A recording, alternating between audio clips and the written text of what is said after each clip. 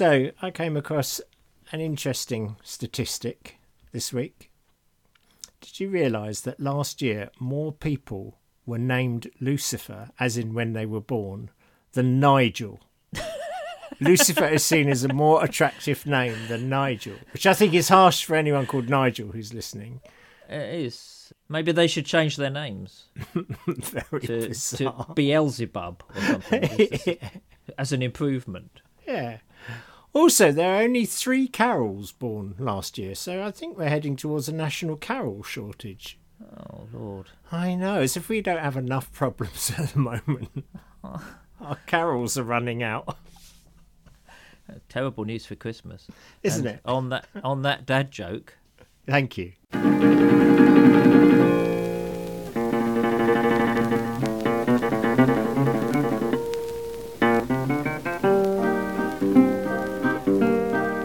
Welcome everybody to episode... you've got the wrong number, haven't you? Yes, whatever. Listen, what happens, listener, with this is we put together a running order. Okay, so there's a running order which talks about what we're going to do roughly. We don't sort of script it in any way, but it's just some bullet points and where we're going. And what I noticed about the running order this time is that a significant amount of points I thought I might make had been cut. And you claim your chair. No, it wasn't. Cut them. It wasn't me. It was my chair. So it just so happens that the rests for the chair, when I twirl thus, hit the keyboard, and sometimes with unintentional effects. On this occasion, it does seem to have cut out a lot of your dross, which I apologise for. But fortunately, we're able to go back and recover it. Yeah, but I'm being edited by your furniture now. I know. That's even my furniture is offended by what you say. That's how bad it is now. Oh.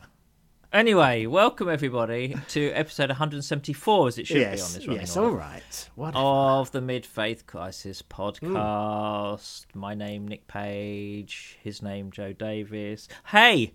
What? Actually, let's get straight in on the news of how our listeners in Japan. Oh, yes, do. I want to jump to that. I want to go that straight away. Go on then, because it is exciting. Last week we revealed we were the 12th most popular Christian podcast in Japan. I know. And we had a review on the Apple iTunes, I believe, on the Apple Podcasts app or whatever. Yeah. And it says this. It says, the 12th most listened to podcast in Japan, according to episode 173. Well, from one of your loyal listeners in Japan, all I can say is you should be number 11. No, seriously, this is a great podcast. 2 guys discussing the important stuff and some faith stuff too. Thanks so much for a brilliant podcast from Japan. And that's from Marcus. Thank you very much, Wow, Marcus. Thank you, Marcus. That's awesome. It was so nice that I didn't even embarrassedly edit out the compliments. So that was good. Yes, thank you. And, we can only dream of being Japan's 11th most popular Christian podcast. But, that's a life goal. You've got to have a dream. Actually, if you like the podcast, do go and leave a review, because it does make some kind of difference to the algorithms. I don't understand how. Positive but it review. Does. A positive. Can we say? Yeah, yes. Well, I said if you liked it. Oh yeah, you did. No, okay. If you don't like it, you can just bless off. Frankly, I don't care. Anyway, thank you, Marcus. That was very nice, and that's the Japan podcast update. Yes. Done. Yes. Good. Thank you. And also, may I just say, thank you to any carols who are listening. You're a fading species, and we appreciate it very much indeed. So, how are you, dear boy? You were struggling with a cold last time, I think. And... Yes, I'm still not 100%. No. It's been quite sort of draining, really. But a lot better than I was, and getting in the right direction. I got a new camera. Ooh. I got a new camera. I got a bit into photography recently. Oh, it's nice. Mainly all the old churches that we've been going in. Yeah, right. Yes. So I've got a new camera, and it's one of those points where you step up. You think, right, I'm ready to go up a level in terms of this technology. And then you get the camera, and you realise you have no clue how it works whatsoever. I know. I hate those. You need a degree to operate it. And it has dials on it and stuff, and it's hopeless. But anyway, I shall persevere. I shall learn a new skill. Brilliant. Possibly. Well, that is quite exciting. Yeah. Other than that, yeah, I'm quite tired, and I feel like I'm moving towards hibernation. Well, I feel hibernation should be an option. Yes. Yeah. Wouldn't that be lovely? Just come out when winter's over and all the bad news is done and, all that, and you just wake up and it'd be spring. Why don't we hibernate as a species? I don't know. Perhaps we could start. Well, I am giving it a go. Because, I mean, it gets to about 7:30 at night. I think, right, bedtime, I'm off. It's ridiculous. So, but a bit tired, a bit washed out. But, other than that, I'm all right. Thank you very much. How about you? How are you? Yeah. Similar, really, I guess. I had one of those random nights last night where I didn't sleep. It's just strange. Nor did Rachel, interestingly enough. We must have eaten something, or I don't know. It's very odd. Very odd. And also, I think like you, I just am noticing, a lot of people do seem to be feeling pretty weary, given that it's just the start of the week. I mean, it isn't really winter yet, and it's slightly unpromising that people are feeling a bit weary and a bit, low, I think would describe the mood of many people I know at the moment. So, yeah, it's all, there's a bit. Do you think it's worry and anxiety? I think it's our old friend that we talk about so much. Just the background noise is so depressing all the time, really. If it's not COVID, it's the fact the planet's absolutely so, Is that a technical term? That was a technical term, yeah. Okay. Sorry about that. So, however, I am slightly fresh from a little retreat that I took this weekend. I took myself off and went to Suffolk, surprise, and did some bird watching and just walked and journaled, and that was very very lovely, and I'm looking forward to a weekend that's coming up, a big church weekend.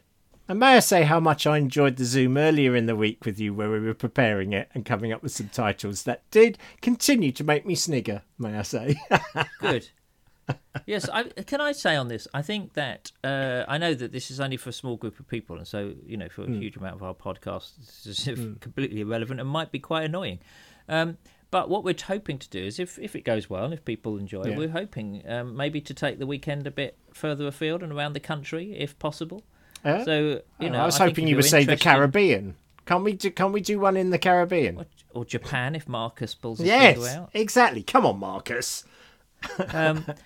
So if you're interested, in hosting it, do get in touch, and that's not a definite yet. I don't want to sort of commit to that, but it's a possibility, and we'd certainly like to take it to different places, really. Sure. Yeah, that would be fun. That would indeed be fun. Something funny happened on Facebook this week. A funny thing happened on Facebook. So someone wrote a comment, and I replied back, and they said, and I quote, they felt like they had heard back from a celebrity. What, you? Yeah, exactly, referring to me. I mean, I don't know what is, infinitely beyond Z-list, but that's where we... But the fact that people could think of us in any way as celebrities, I just found hysterically funny. However, I have noticed there's a bit of a trend. I saw that Chris Tomlin and Hillsong are doing a worship tour. And if you pay a bit of extra cash, you can get a VIP experience where you get to meet the band first, and you can even take your photo with them. Now, listen, no judgment here. They're probably, I'm sure it's tongue in cheek, and maybe they're going to give all that money to the poor, so let's not judge them or anything. But do you not find that kind of weird? That's like a thing, a Christian worship band doing a thing with VIP experience? I don't know. Maybe it's perfectly I find it depressingly likely, that it's not tongue-in-cheek, and is the natural sort of arc of the way that we've treated worship music for the past 10, 15, 20 years. In other words, albums, musicians, concerts, dry ice, the whole thing. So once you start turning worship into a kind of product like that, and the most famous people become the worship leaders or the songwriters or the bands, Yeah. then of course it's going to happen. I would pay for the VIP ticket if it meant I could punch them. I suppose that would be quite good. If they just stood, You've taken a harsher line than I imagined. if there was a VIP slapping ticket, if you could pay extra, and you didn't have to attend the concert at all, but you could meet them beforehand and just slap them. So maybe I feel I might pay for maybe that. that's something for the weekend. We could say to people, look, if you're prepared to pay a higher price for the weekend, you can come and slap us.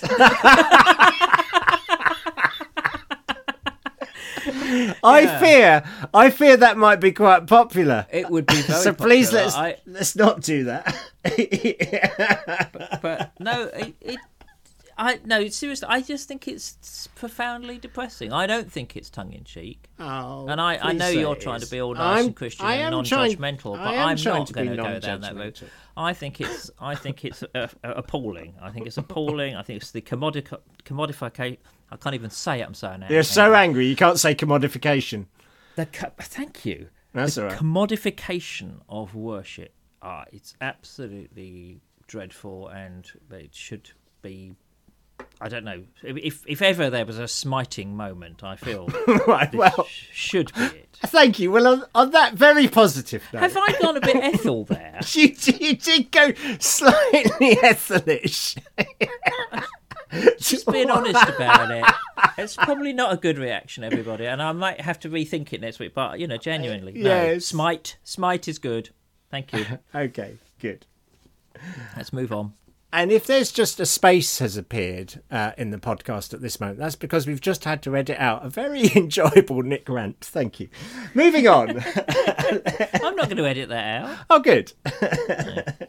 Shall we? Feedback? Yes. Yeah, okay. Yes, let's move on. Okay, so Matthew says this. He said, at my church, when we eat together, we have one of the kids stand on a chair and loudly declare, rub-a-dub-dub, and everyone else replies, thanks for the grub. This is in response to the grace conversation. The grace, last yes. week. Yes, well, that's a very good family acceptable grace. When our children were young, we used to sing Thank You, Lord, for giving us food to the tune of Superman. That's quite good fun. Oh, yeah. I could do that again. Do you want to sing that? Only if I can sell VIP tickets and people can come beforehand for a photo opportunity with me. I seem to remember rolling dice before Grace at your house once. You had Grace dice. Yeah, that's right. We had a Grace dice. We still got it. And the funny thing is, so you'd roll the dice, and then whatever was on this, different sort of graces were written on the dice. It was a big cube of wood. So had actually the words on the side. So you'd roll it, and then you'd read what was on the side, and it was great. Although one of them, I recall, was this was the grace on one side, as I recall it. It was, "O Lord, your holy name has been invoked. Do not abandon us, we pray." That would have been before the fish course, I imagine. A slightly depressing kind of start to the meal. Okay. David also noted something from that episode. He says, "Hi Joe and Nick, I recently read God's Dangerous Book by Nick Page. Superb book. At the back is a section describing different translations, e.g. RSV, NIV, NKJV, etc. He said the version that doesn't get a mention is the version that you mentioned last week that most of us use. That's the DEV, which stands for Drastically Edited Version." So, thank you both for your words of hope, David. It's true enough. True enough. Yeah, We all I think I edit talk it. about that version a bit more in the Badly Behaved Bible, really. Yes, you do, I think. Yeah, indeed. And Christine says, "Dear Nick and Joe, my friend and I have very different hairstyles. Hers is short and often asymmetric with a blue streak. Mine is long, blonde, brown and shaped into a bob. She explained that she has occasionally felt ostracised from some church families because she doesn't have a, in quotes, Christian hair." She doesn't have Christian hair. Oh, it's hard to get through this. "Have you or any of your listeners come across the apparently very well known and ecclesiastically established concept of Christian hair?" Well, I mean, monks, for one, have very Christian hair. They don't do have Christian hair. They do. And in fact, actually, one of the early conflicts of the British Church was at the Synod of Whitby in the late 7th century, when one of the big arguments between the Celtic Church and the sort of Roman Church was over the style of tonsure, over how you cut your hair. So I suppose it is a concept of, I don't think it's one that's challenging us. It's definitely not challenging me. I mean, you've got slightly more to be challenged about. Unless we're talking about hair. Yes, unless we're talking about nasal or ear hair, in which case I'm happy to join the party. You're happy, the rest of us not. That's amazing, isn't it? Fancy feeling judged for your hairstyle. I know. Wow. Yeah. Didn't Paul do that? I mean, weren't women told to cover their hair? Well, I suppose so, yeah. Anyway. It's cultural, isn't it? Let's not rake over those old coals. Richard says, "Hi, Joe and Nick. As an original listener, I have really valued all of your discussions, especially recently on the nature of God. In the past, you did respond to my question, how do you know that God is good? He says, this week, I was given a question by my granddaughter, Poppy, who has just started at A-levels in chemistry, biology and philosophy. Poppy is sceptical about Christian faith and took great pleasure in asking Grandad, how can divine command theory stand up to Euthyphro's dilemma? I think I've said that right. Euthyphro? Is that right? Oh, not this old question. Yes, exactly. This old one. He says, after finding out what Euthyphro is, new to me, he says, I tried to answer along the lines that it's a false dilemma, that there is a third option, i.e. God is the standard of goodness, and without God there is no right or wrong, only everyone's opinion. Your help would be greatly appreciated. Poppy is looking forward to hearing what you have to say, as I've told her that I would be writing to you. Oh, dear. Why would you do that, Richard? Well, I had to look it up. I know. Well, let's come on to it in a minute. Yeah. But I'd like to say to Poppy, don't sash your grandfather. Yeah. That's what I'd say. Show some respect. Yeah, exactly. Great perspective. Thank you. So you've actually looked this up, haven't you? Because I haven't got a clue. He might as well have been speaking, Mandarin Chinese. I can't remember these things. And even when I did find out what they were, I had no recall of having studied this at any point in my life. So I suspect it comes from a philosophical rather than a theological perspective. Something to do with Plato, no doubt. Well, it is, isn't it? Euthyphro is a character in Plato, and Plato's writing. And the question is, broadly, as I understand it from what you sent through, is something good or pious because it's pious in and of itself? Yeah. Or is it good or pious because it's loved or recommended by the gods? That's the question. Sure. And so the link to that in divine command theory, which is something good in and of itself, or is it only good because God commands it? And in that sense, even if you can't debate or discuss whether an action's right or wrong, if God says you don't do it, you don't do it. And the church loves to play that card, doesn't it, from time to time? God said it, we do it. We don't argue with it. We don't think about it. We don't. I have noticed. Yes, and so I think that's where I'm not sure there's a conflict, because I think they seem two versions to me of the same thing, really, or the same question, anyway. So is something good because God says it's good, or is it something good in and of itself, and that's why God sort of wills it for us? But I do think the misuse of it is exactly what you said. In other words, if we can find it in the Bible and say that God said it, then we can insist on that for everybody. Exactly. Must be good, even though to us it looks a bit wrong. And it takes us back to our arguments. So is truth always truth in every context? Not wanting to get all controversial about it, but, for example, the classic one that rages so strongly in America is abortion wrong? There's just a yes-no answer. That's all there is. There's no grey, there's no shades. And what a lovely black and white world it must be, where you do believe everything is just either right or wrong, and there's no grey in between. But I think, part of this and part of our podcast and everything is welcoming the grey world that we live in, and the grey world of faith generally. The grey world of faith. Well, what an attractive proposition that is. Yeah, I mean, that's not a good visual concept, but it is true. Yeah, can't you that? So I think my response to the question, and hello, Poppy, if you are listening, and Richard, is I think it's the kind of question that philosophers love, but actually I'm not sure really I can get very excited about. No. I think the solution to it comes down into how do you view God? What's your view of God? If you think God is good, if you think God is love, then what he wills for you must be good. Not only because it says he says it, but because it is good in and of itself. Yeah, of course. It's a double whammy. Yeah. So we're back to our narratives of God again. Yeah. And who God is. If God's an outside, being up there, judgy and with a set of rules and set of commandments, that takes you one way. But if you happen to believe God's the loving divine presence behind the whole thing, you might end up in a different place. And the other thing is, how do you define how God says this stuff anyway? So you can't just say, well, God said it and therefore it must be, because how is that mediated? It comes to us normally through scripture or through preaching or through words or whatever. So that's another thing, that you've got to use your own common sense, your own ethics, your own ideas of what's right and wrong, which I also believe are God-given anyway, to sort of work that out. I suppose it comes down to me, I would think that if God is worth following, then what he wills for us must be worth doing. Okay. That's what I would say.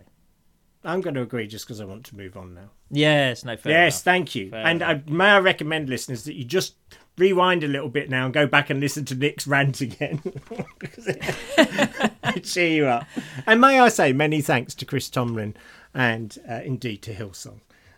Because without that we wouldn't have enjoyed listening to you quite so much. Are you just deliberately looking for the good in all this? No. For the positive. No, I'm not. I'm just pointing out how much I enjoyed your response. I think many others will not have responded quite as kindly as you did. Okay. Oh, it's good. Hey, listen, it's good in this long-term relationship that you can still make me laugh. I think this is good. Yeah, it's a sign of health. Well, let's stay together for the sake of the children, then, shall we? Let's do that. Okay. So, and here we go. Now, this is interesting. Hey, Andrew says this. He says, "Hi Joe. Hope you and Nick are doing well. Thanks. We're all right, Andrew. But with reservations." He says, "I was listening to the Freakonomics radio podcast and they talked about a concept that I thought you might find interesting, pluralistic ignorance." Now, he knew we wouldn't know what that was, so he sent us the Wikipedia link. And basically, that's when everybody goes along with something just because they think everyone else believes in it, but actually hardly anyone does. Right. So when he said pluralistic ignorance, I thought it was just a way of referring to the two of us. Yes, exactly. Well, I suppose it is in many respects. Okay, so it's basically people following the herd. Is that right? Or people going along with things they don't necessarily agree with, but they think everybody else agrees with. Yeah. So there's this kind of reign of silence. Right. Okay. But people don't actually believe in it. And right. Yeah. So he sent some stuff from Wikipedia, and basically people who have this can feel on the outside, can feel like they know a lot less than other people, and it can leave them feeling bad about themselves or alienated from the group or the institution of which they're part of. And in addition, pluralistic ignorance can lead to groups to persist in policies and practices that in effect have lost, widespread support in the group. Yeah, so that's where we're at. Yeah. And so it's kind of like a version of the Emperor's New Clothes. I think so. Yeah, exactly. So there you have the king being fooled. You have, everybody going along. Everyone having to go along with it, but it takes someone, a child, doesn't it, to come and go, do you know what? I don't think so. King's naked. And everyone feels strong enough to go, yeah, the king actually is naked. Well, I think that's an interesting story to think about, and I think the sort of relevance of it to mid-faith is, it's not so much the Emperor's new clothes as the Emperor's old clothes. I would think, it's like actually a lot of it new in mid-faith is that you're going along with things that people have apparently always believed, because that's what you're told, and you don't really think that anymore. But you think you're the only one who doesn't think that anymore. And so you sort of fall into this, you join in with the pluralistic ignorance or whatever. Or the groupthink. Yeah. And then you have to keep quiet about the deep questions that you have. Yeah. Yeah, and I think that's a very big problem, really. Yeah. And it's very uncomfortable for people because it leads them to sit in a place where they're professing things that they no longer quite believe. Yes, exactly right. We've all been there, surely. I was there the other day, actually. Yeah, no, I was there the other Yeah. day. I think it always happens. So, without wanting to go back into worship songs, but I was in a meeting the other day and we were singing a song, and there were certain lines in there, and I thought, I can't sing this. It's just You know. lying to God in song. Well, it wasn't so much that; it was just I couldn't. It wasn't one I of didn't, those. Okay. I didn't believe the doctrine anymore, Oh, okay, yeah. so I couldn't really go along with it. But that would be very odd, wouldn't it? It was very difficult in the middle of a song if half the congregation stopped singing 2 lines of it or something. Yeah. It would be quite difficult, but perhaps it would be more honest. I don't know, really. It's that kind of thing, though, isn't it? I think that's happening. Yeah. That you feel like you're trapped. You feel Yes. there is something wrong. You Yeah. feel this can't be right, and yet there's no way out of joining in with everyone else. Yeah, exactly. And then what happens is you bandy up with someone else and you find out that they believe in something and you become this covert little group within the group. Yes. You know, the subversive little group that actually doesn't believe everything. And you think you're only a small group, but actually probably by far the majority now think the way you do. They just haven't found each other yet. Well, I think that's the route out, isn't it? That's both Yeah. the danger and the opportunity there. So the way out of it is to have a space where people can voice their questions about something. I think so. Yeah, exactly. Long have we appealed for this. Yes. And the difficulty, and I think it's interesting what you just said, is where that group is not present, what's a positive way of reacting? You know, it would be possible for you to gather in little sort of covert groups and mutter about things. And I think that could go wrong. I think there's a danger there, it seems to me. Yeah, I know sometimes people feel that's their only option. Yeah, Because they don't want to be thrown out the church. I know what that feels like. Do you? But eventually the cognitive dissonance gets too great. It's too much. And I think also it comes with age. You become more happy with yourself and to believe what you believe and to say, do you know, enough's enough. Yes. I just don't see how this is the gospel or how this can be right, or I don't want to follow a God who's like that or whatever. And Yeah. Well, I think it's it just shows how important it is to have spaces where people can discuss things. Otherwise, we are all sort of meandering around church wearing the emperor's old clothes, and we don't really subscribe to those that fashion anymore, as it were. We want to be naked in church. Is that what you're saying? And that's definitely not what I'm saying. And that's what you want to hear, Joe. We've talked about this a lot. Okay, sorry.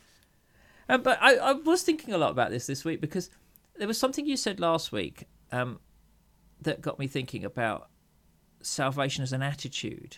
And I thought, gosh, what if that's really the case? So, you know, the classic view of salvation, without wanting to revisit the kind of what is salvation thing a lot, but it is something I've been thinking about a lot. You know, what if we're actually really wrong about the nature of salvation? What if we're absolutely wrong about it? What if it's only partially about what happens to you after you die? Oh, yeah. If at all. Well, if at all, yeah. Yeah. What if it's actually about a change of attitude? Yeah. So it's not even necessarily about, you know, what you do. It's about the way you think about things. Is salvation really just a different perspective on life? Yeah, I think it is. Doesn't that chime into the idea of repentance being taking on a whole new worldview of a whole change? Yeah, exactly. Metanoia, isn't it, or something like that? Yeah.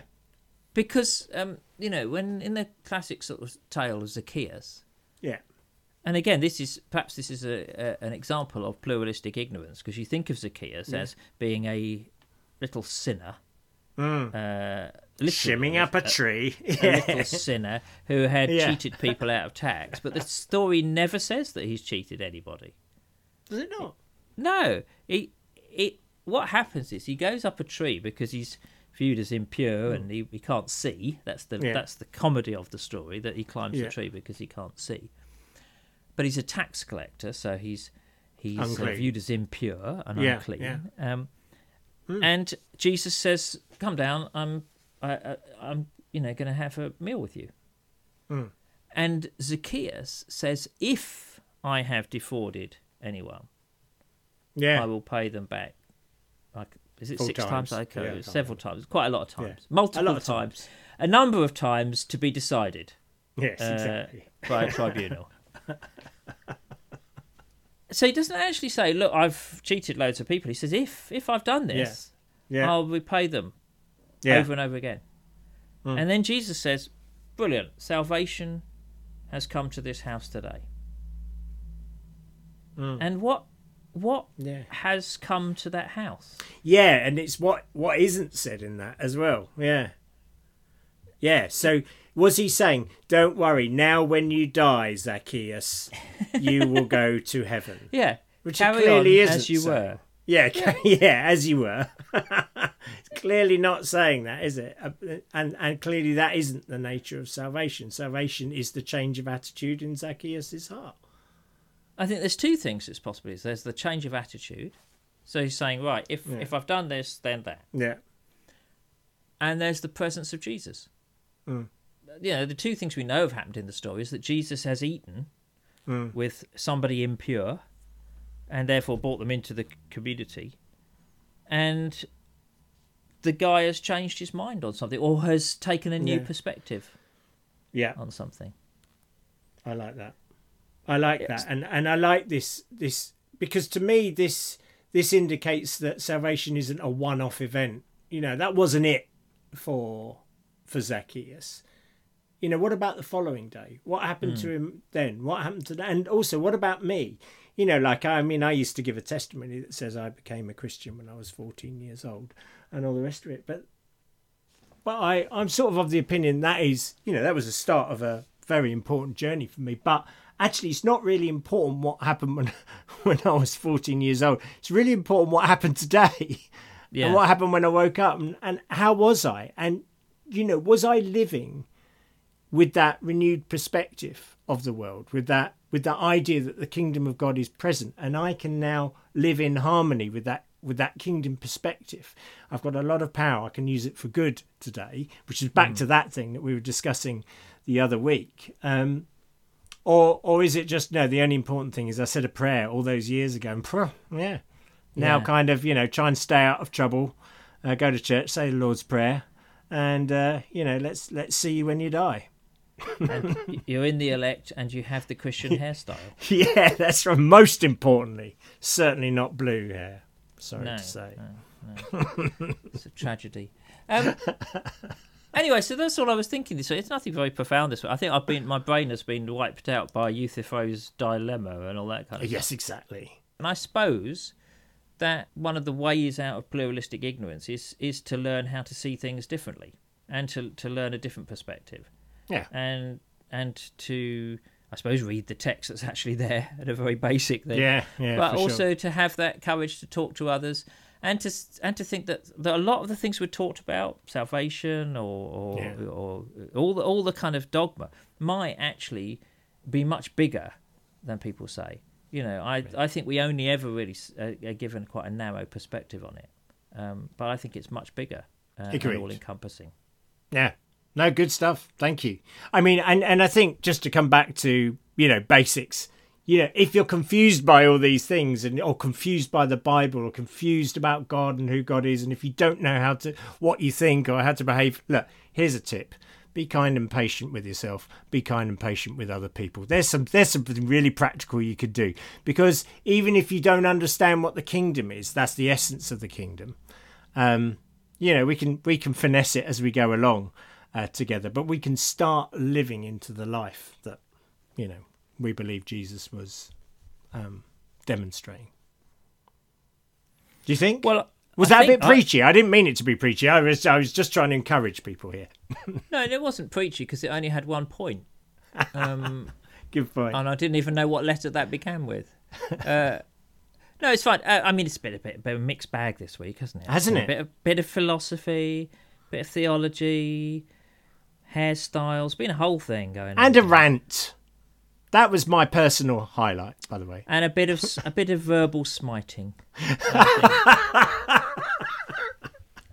And you can't beat it. You can't, can you? It's what makes the grey world of faith so enjoyable. I think we should wrap up. I think we should. Also, shall I say, if you're worried about the quality of the podcast, next week we got an interview. Excellent. With someone who seems to know what they're talking about. Oh, good. So, yeah. So there'll be a bit less pluralistic ignorance next week than in that case. Exactly. So thank you very much for listening. Thank you to everybody who supports us. Thank you to those who write in. Yes, big thanks. Yeah. If you like the podcast, do recommend it. We will be back with you next week. We will.